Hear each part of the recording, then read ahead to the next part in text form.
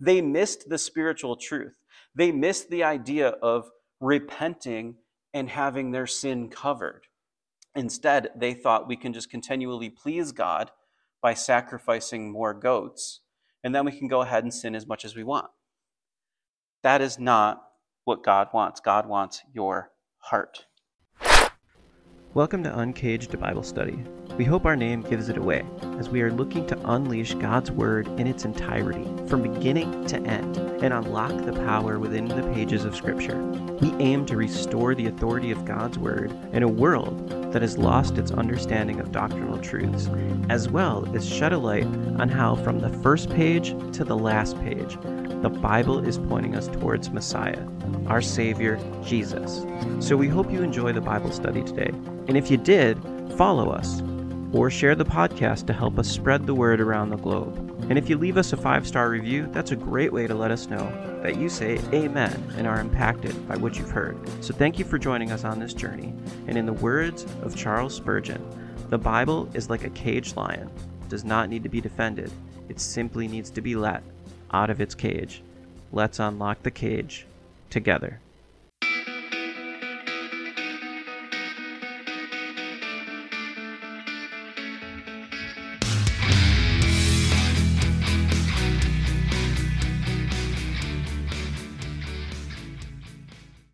So the prophet Isaiah, he prophesied really from between 739 to 681 BC. That is a time span of 58 years. He really prophesied during the era of 4 kings. You'll see that in the first verse when we dig into it. And its tradition tells us that Isaiah was eventually sawed in half by one of the kings of Judah. And the king that's attributed to traditionally is King Manasseh, who was the grandfather of King Josiah. If you remember our study through the book of Kings, Josiah is my favorite. He's the best king in Israel's history. I mean, God says that Josiah, there was no king like him before or after, who loved God with all of their heart, mind, soul, and strength. But his grandfather Manasseh was the most evil king in Israel's history. He did experience some redemption at the very end of his life, but during his evil reign, he was the most evil king in history of Israel. And it's rumored that he is the one who sawed or had Isaiah sawed in half, probably because he didn't like some of the messages that Isaiah was bringing. And you even find reference to this in Scripture. In the book of Hebrews, in chapter 11 is going through, it's what's called the Hall of Faith, and it's mentioning a group of characters from Scripture, people from Scripture historically, who were known as people of great faith. And in verse 37 of Hebrews 11, it's mentioned that some of them were sawn in two, and that's likely a reference to the prophet Isaiah, who was killed by King Manasseh. Here's why. The book of Isaiah, interestingly, scholars have noted this weird parallel. I'm going to tell you why I don't like this parallel, but it is intriguing and important to understand. Isaiah has 66 chapters. The Bible has 66 books. Interestingly, the book of Isaiah, the first 39 chapters, pretty much tell the story of Israel's history, their sin, and God's judgment, which sounds an awful lot like the first 39 books of the Bible, the Old Testament. In the last 27 books or chapters of Isaiah, which is 27 books in the New Testament, basically tell the story of restoration and redemption, which sounds a whole lot like the New Testament.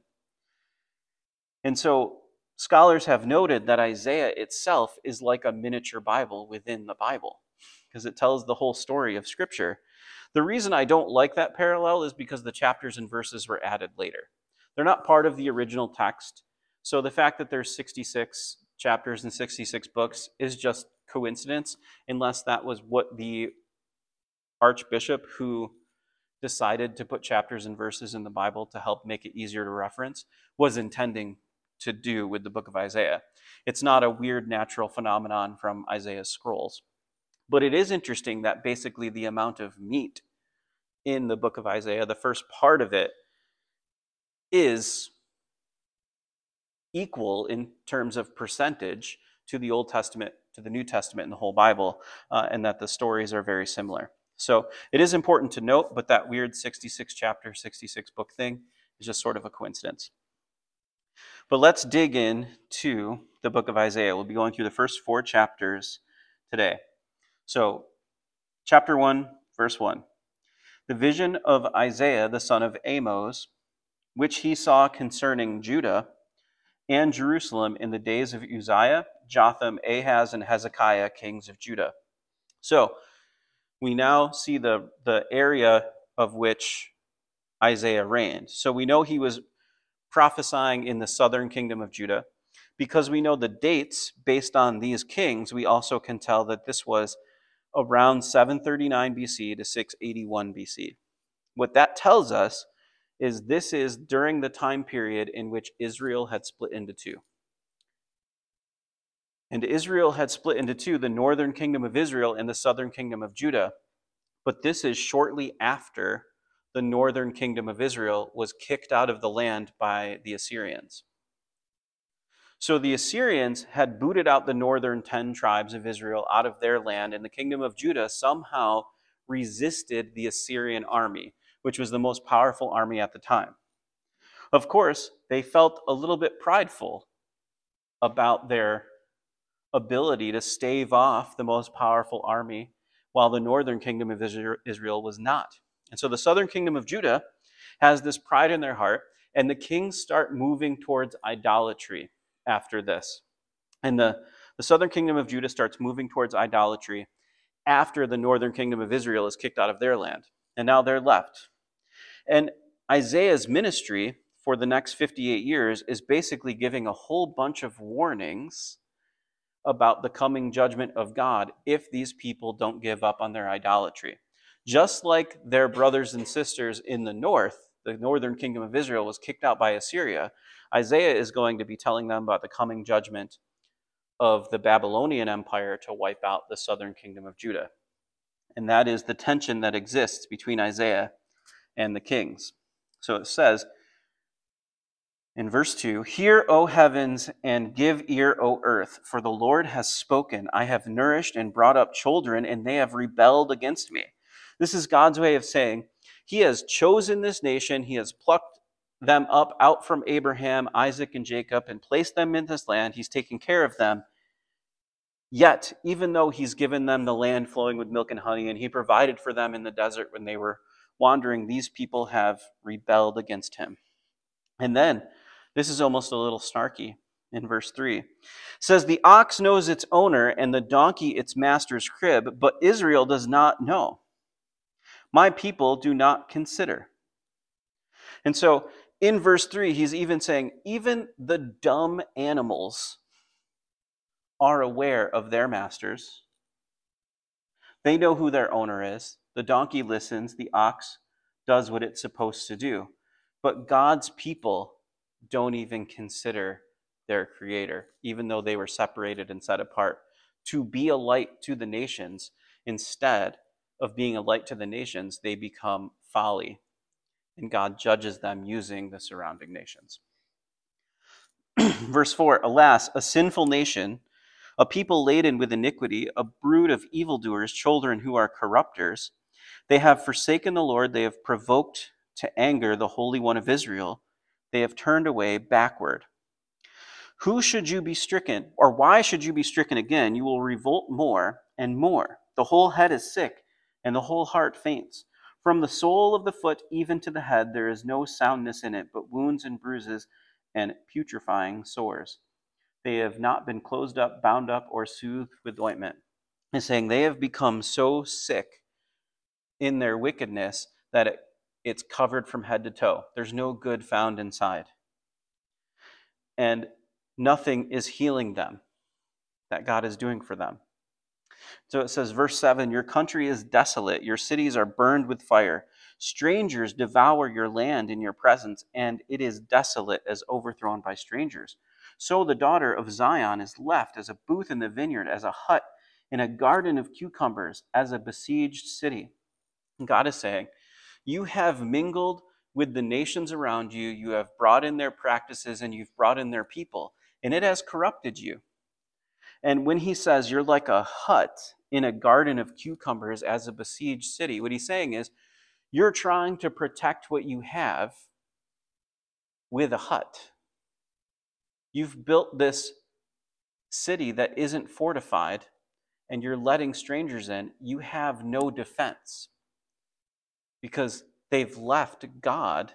They've rejected God's word and God's commandments, and they've given themselves over to idolatry, and they've allowed the foreigners in to corrupt them.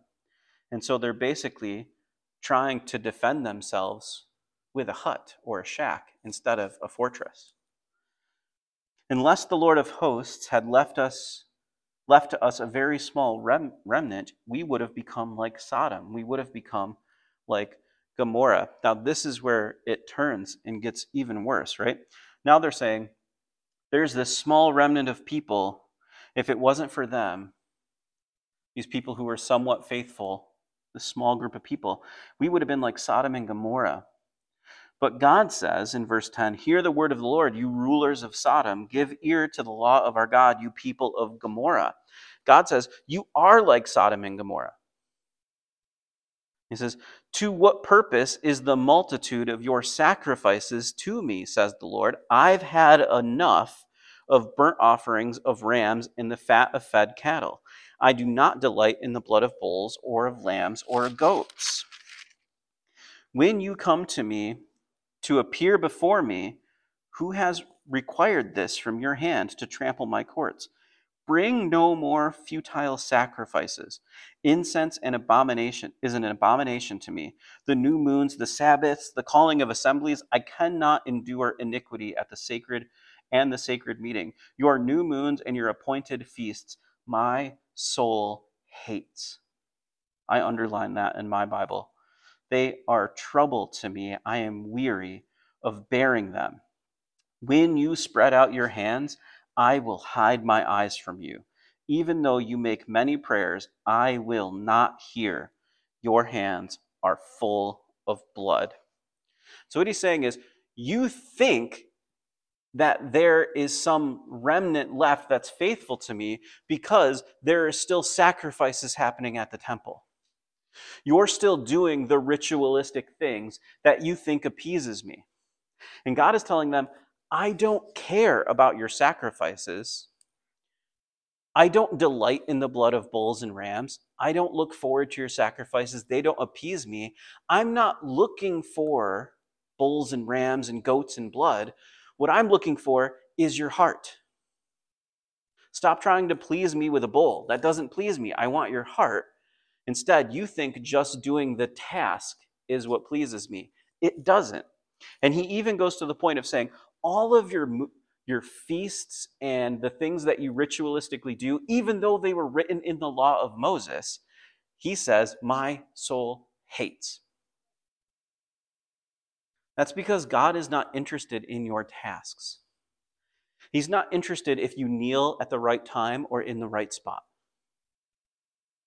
He's not interested if a candle is lit or not. He's not interested in you going to confession because you think it's a task that you need to do. All of the ritualistic religious things that we have that we think is going to please God, it doesn't please him. What pleases him is a heart that's seeking him. He hates these things. What the sacrifices and the feasts were supposed to do is to point them to a larger truth that we see that's fulfilled in Jesus. They missed the spiritual truth. They missed the idea of repenting and having their sin covered. Instead, they thought we can just continually please God by sacrificing more goats, and then we can go ahead and sin as much as we want. That is not what God wants. God wants your heart. And so what he says is, wash yourselves, Make yourselves clean. Put away the evil of your doings from before my eyes. Cease to do evil. Learn to do good. Seek justice. Rebuke the oppressor. Defend the fatherless. Plead for the widow. Turn from sin and point your heart to me. That's what he wants, not your sacrifices. Now, God is just. There does need to be punishment for sin, and that's why Jesus took the wrath of God on the cross. But he doesn't delight in his wrath. He delights in his grace. And he says, come now, verse 18, and this is a highlight verse if you have one. Come now, and let us reason together, says the Lord. Though your sins are like scarlet, they shall be white as snow. Though they are red like crimson, they shall be as wool. Now that was maybe my favorite verse in the book of Isaiah. This is directly talking about the Messiah and the Savior. Though your sins are like scarlet, they shall be white as snow. Though they're like crimson, they'll be as white as wool. And this reminds me of Psalm 22, where in Psalm 22, the writer is predicting 1,000 years in advance the crucifixion. And one of the statements in Psalm 22 is that that person, whomever this sacrifice is happening to, is like a worm. But that worm is a particular word. It's not an earthworm. It's called the toloth worm. It's also known as the crimson worm. And this crimson worm leaves behind a red dye.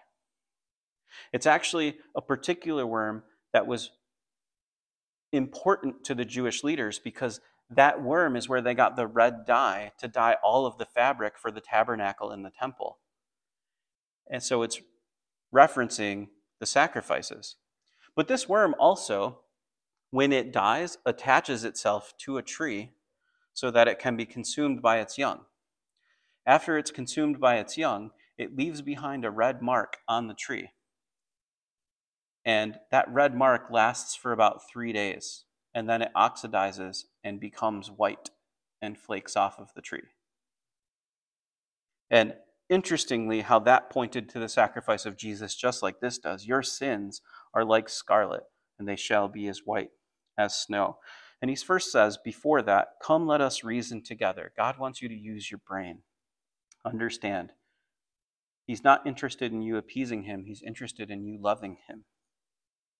So repent from the sinful way of life. Turn your heart towards him. Learn to do what's good and love him. And your sins, though like scarlet, will be white as snow. Verse 19, if you are willing and obedient, you shall eat the good of the land. But if you refuse and rebel, you shall be devoured by the sword, for the mouth of the Lord has spoken. And this is, in general, what we're going to see a lot of in the first 39 chapters of Isaiah.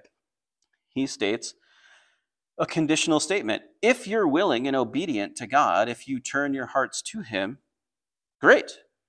You will get to continue to be a part of the land that's flowing with milk and honey. You'll get to have good crops and eat good of the land. But if you continue to rebel, God will judge you and you will be destroyed. You will be kicked out. In verse 21, he says, how the faithful city has become a harlot. It was full of justice, righteousness lodged in it. But now, murderers, your silver has become dross, your wine mixed with water. Dross is the impurities in silver that you would try to smelt out of it. He's saying, though you were precious to me, you have become the impurity that devalues you. Your princes are rebellious and companions of thieves. Everyone loves bribes and follows after rewards. They do not defend the fatherless, nor does the cause of the widow come before them. Therefore the Lord of hosts, the mighty one of Israel, says, I will rid myself of my adversaries and take vengeance on my enemies. I will turn my hand against you and thoroughly purge away your dross and take away your alloy. What he's saying is, I will take you away and get rid of your impurities. I will kick you out of the land, and you will remain out of the land until you repent and want to come back to me, and then I'll bring you back. Because as much as this is a conditional covenant on their behavior, there's also an unconditional covenant back in Genesis 12 with Abraham that said that they would always occupy the land. So if God kicks them out, he will bring them back to keep his promise to Abraham, but he will remove their impurity first. Verse 26, I will restore your judges as at the first, and your counselors as at the beginning. Afterward, you shall be called the city of righteousness, the faithful city. Now, this is a really interesting verse, because eventually, in 586 BC, the kingdom of Judah is kicked out of the land by Babylon. And they get kicked out of the land for 70 years, and then they come back. When they come back, they have rulers like Ezra and Nehemiah over them. But they're not a sovereign nation. They're subject to the Persian Empire when they go back to the land. And they have governors and judges, basically, like Ezra and Nehemiah. So there's a fulfillment to that. But there's also a future ultimate fulfillment to that. In Revelation and in the book of Jude, what you'll find is that Jesus comes back with the church. The book of Jude says he comes back with tens of thousands of his saints. In Revelation, it says that we will rule and reign with him during the millennial kingdom in Revelation 20. So we will also be, when Jerusalem is lifted up during the millennial kingdom upon Jesus' return, the church will be underneath Jesus as the judges on the earth, as judges meaning you will rule and reign with Jesus as governors over the areas. And so that's the ultimate fulfillment of that verse. Verse 27, Zion shall be redeemed with justice, and her penitents with righteousness. The destruction of transgressors and of sinners shall be together, and those who forsake the Lord shall be consumed. For they shall be ashamed of the terebinth trees which you have desired, and you shall be embarrassed because of the gardens which you have chosen. For you shall be as terebinth, whose leaf fades, and as a garden that has no water. The strong shall be as tinder, and the work of it as a spark. Both will burn together, and no one will quench them. And so finishes with this idea of God's coming judgment. And then chapter 2 has a different focus. The word that Isaiah, the son of Amos, saw concerning Judah and Jerusalem. Now, it shall come to pass in the latter days, so now we know we're talking about end time stuff, that the mountain of the Lord's house shall be established on the top of the mountains, and shall be exalted above the hills, and all nations shall flow to it. Many people shall come and say, Come and let us go up to the mountain of the Lord, to the house of the God of Jacob. He will teach us his ways, and we shall walk in his paths. For out of Zion shall go forth the law and the word of the Lord from Jerusalem. So what we're seeing is, in the end, at the end times, after the return of Jesus, this is during the millennial kingdom that you see in Revelation 20 and 21, that Jesus will reign from Zion. And all of the nations will come to seek him in his wisdom. And in that time, he will be the teacher. He will teach us the law of God. So, if what I teach you, you don't learn enough, you will learn enough when Jesus is the teacher, for sure. Because eventually, in the millennial kingdom, he will be the one who rules and reigns, and he will be the one who teaches the law of God to the nations. So that's pretty awesome. I can't wait for that. All my questions will finally be answered. He shall judge between the nations and rebuke many people. They shall beat their swords into plowshares and their spears into pruning hooks. Nation shall not lift up sword against nation, neither shall they learn war anymore. Now he's talking about ultimate peace. Of course, this is why Jesus is referred to as the Prince of Peace, because when he returns and he sets up his kingdom on earth, there will be no more war. 1,000 years of peace under him, and it says they will beat their spears into pruning hooks, they will beat their swords into plowshares. Instruments of war will become instruments of agriculture because of peace.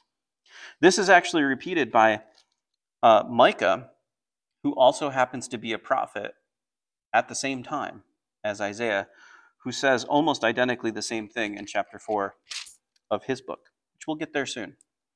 Verse 5, O house of Jacob, come and let us walk in the light of the Lord. For you have forsaken your people, the house of Jacob, because they are filled with eastern ways. They are soothsayers like the Philistines, and they are pleased with the children of foreigners. Their land is also full of silver and gold, and there is no end to their treasures. Their land is also full of horses, and there is no end to their chariots. So God is basically pointing out the pride that exists now in the kingdom of Judah. And that last statement, that their house is full of horses, horses were a huge instrument of war. And what it's basically saying is they put trust in their own strength rather than the strength of God to protect them. And if you look back at the previous chapter, what they think is their strength, God calls a hut in a cucumber garden. Right? So understand that what they put their trust in is nothing compared to what they could have had if they put their trust in God. Their land is also full of idols. They worship the work of their own hands. That which their own fingers have made, people bow down, and each man humbles himself. Therefore, do not forgive them. Enter into the rock and hide in the dust from the terror of the Lord and the glory of his majesty. The lofty looks of man shall be humbled. The haughtiness of men shall be bowed down, and the Lord alone shall be exalted in that day. For the day of the Lord of hosts shall come upon everything proud and lofty. And the day of the Lord is referencing the final judgment of God, the tribulation period, the last 7 years, that judgment which ends in the culmination of Jesus returning and wiping out the enemies of God. Upon everything lifted up, it shall be brought low. Upon all the cedars of Lebanon that are high and lifted up, and upon all the oaks of Bashan, upon all the high mountains, and upon all the hills that are lifted up, upon every high tower and every fortified wall, upon all the ships of Tarshish, and all the beautiful sloops, the loftiness of man shall be bowed down, and the haughtiness of men shall be brought low. The Lord alone will execute in that day.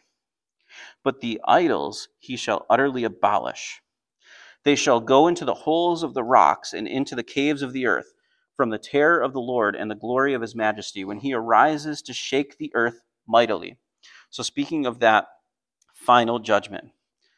Now, interestingly, it's talking about people going into the holes of the earth, into the caves, into the rocks, and hiding from God during this judgment.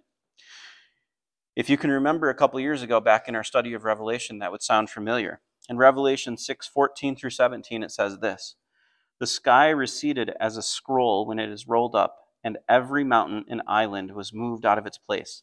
And the kings of the earth, the great men, the rich men, the commanders, the mighty men, every slave, and every free man, hid themselves in the caves and in the rocks of the mountains, and said, The mountains and the rocks fall on us and hide us from the face of him who sits on the throne and from the wrath of the Lamb.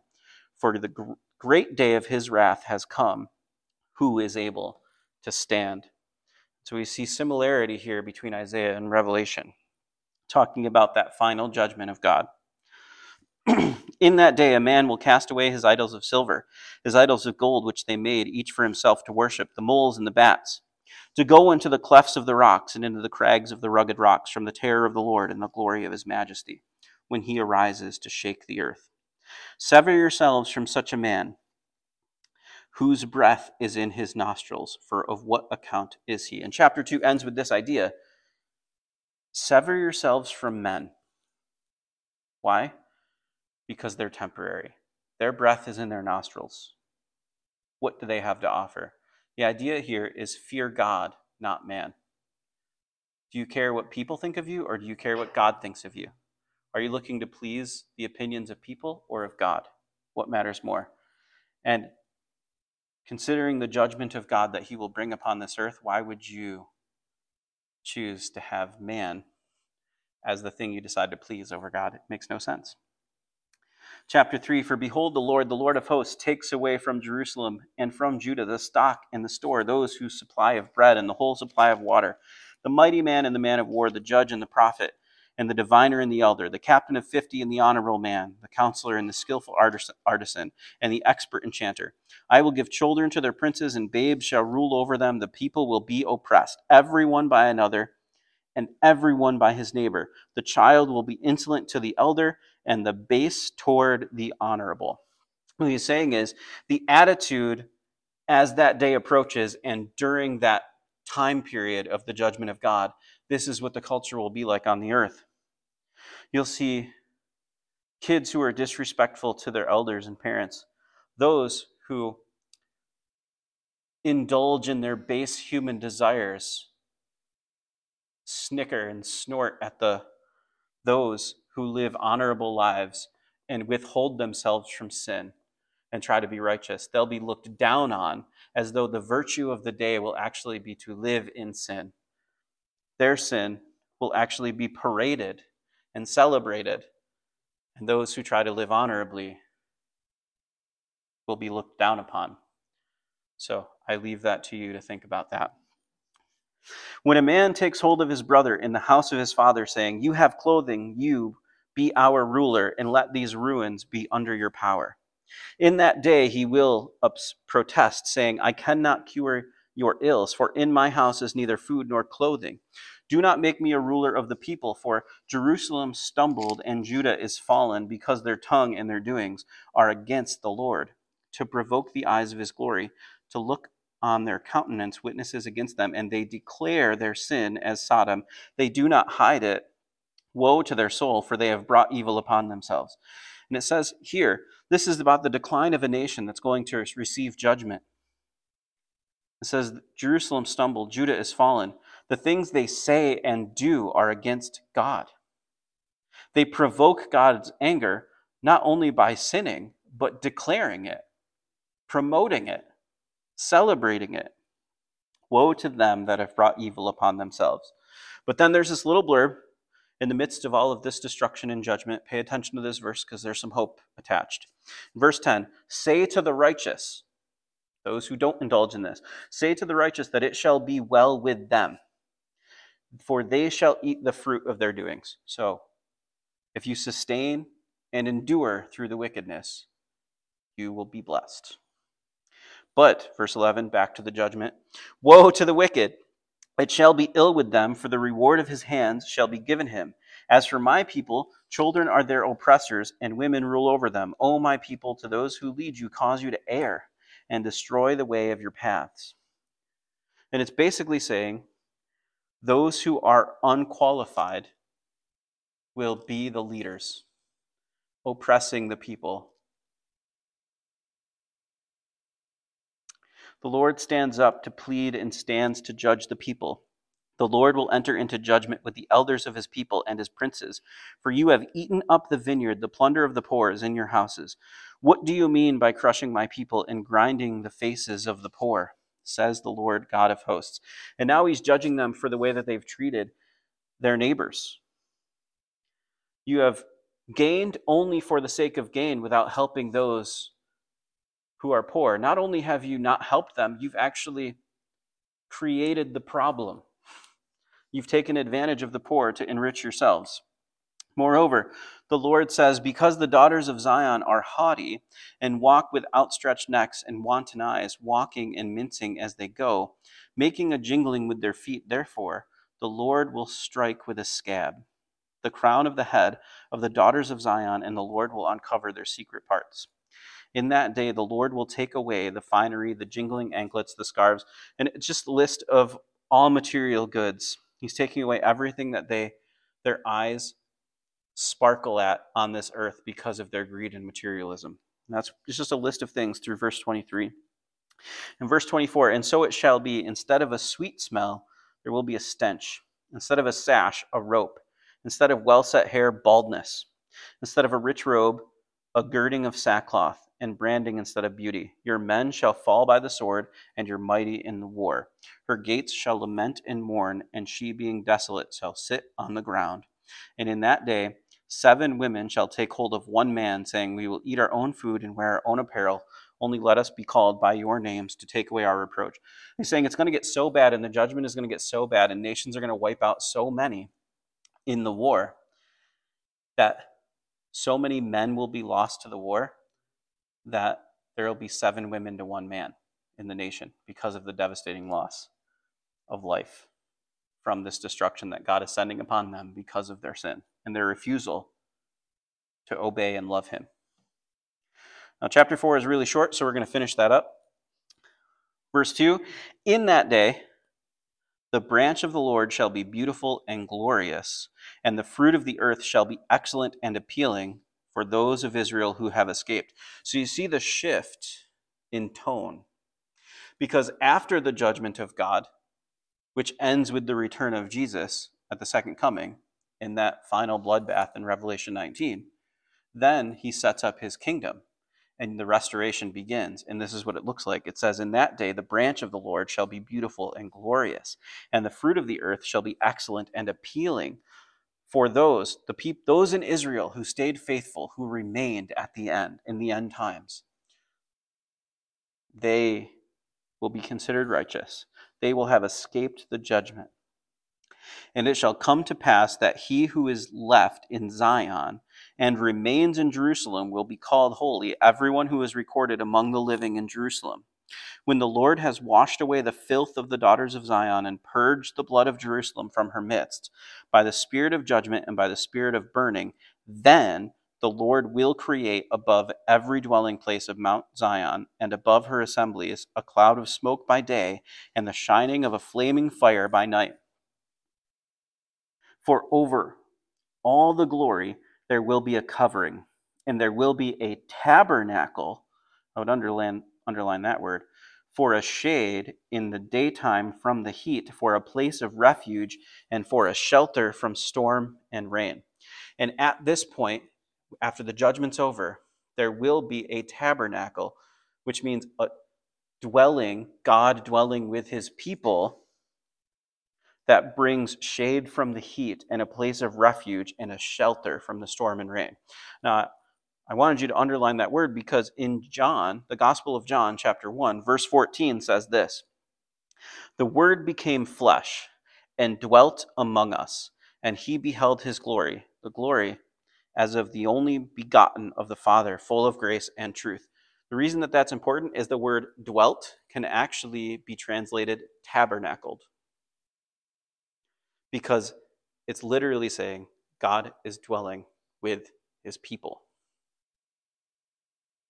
And Jesus, upon his return, will bring the glory of God with him as he reigns in the millennial kingdom.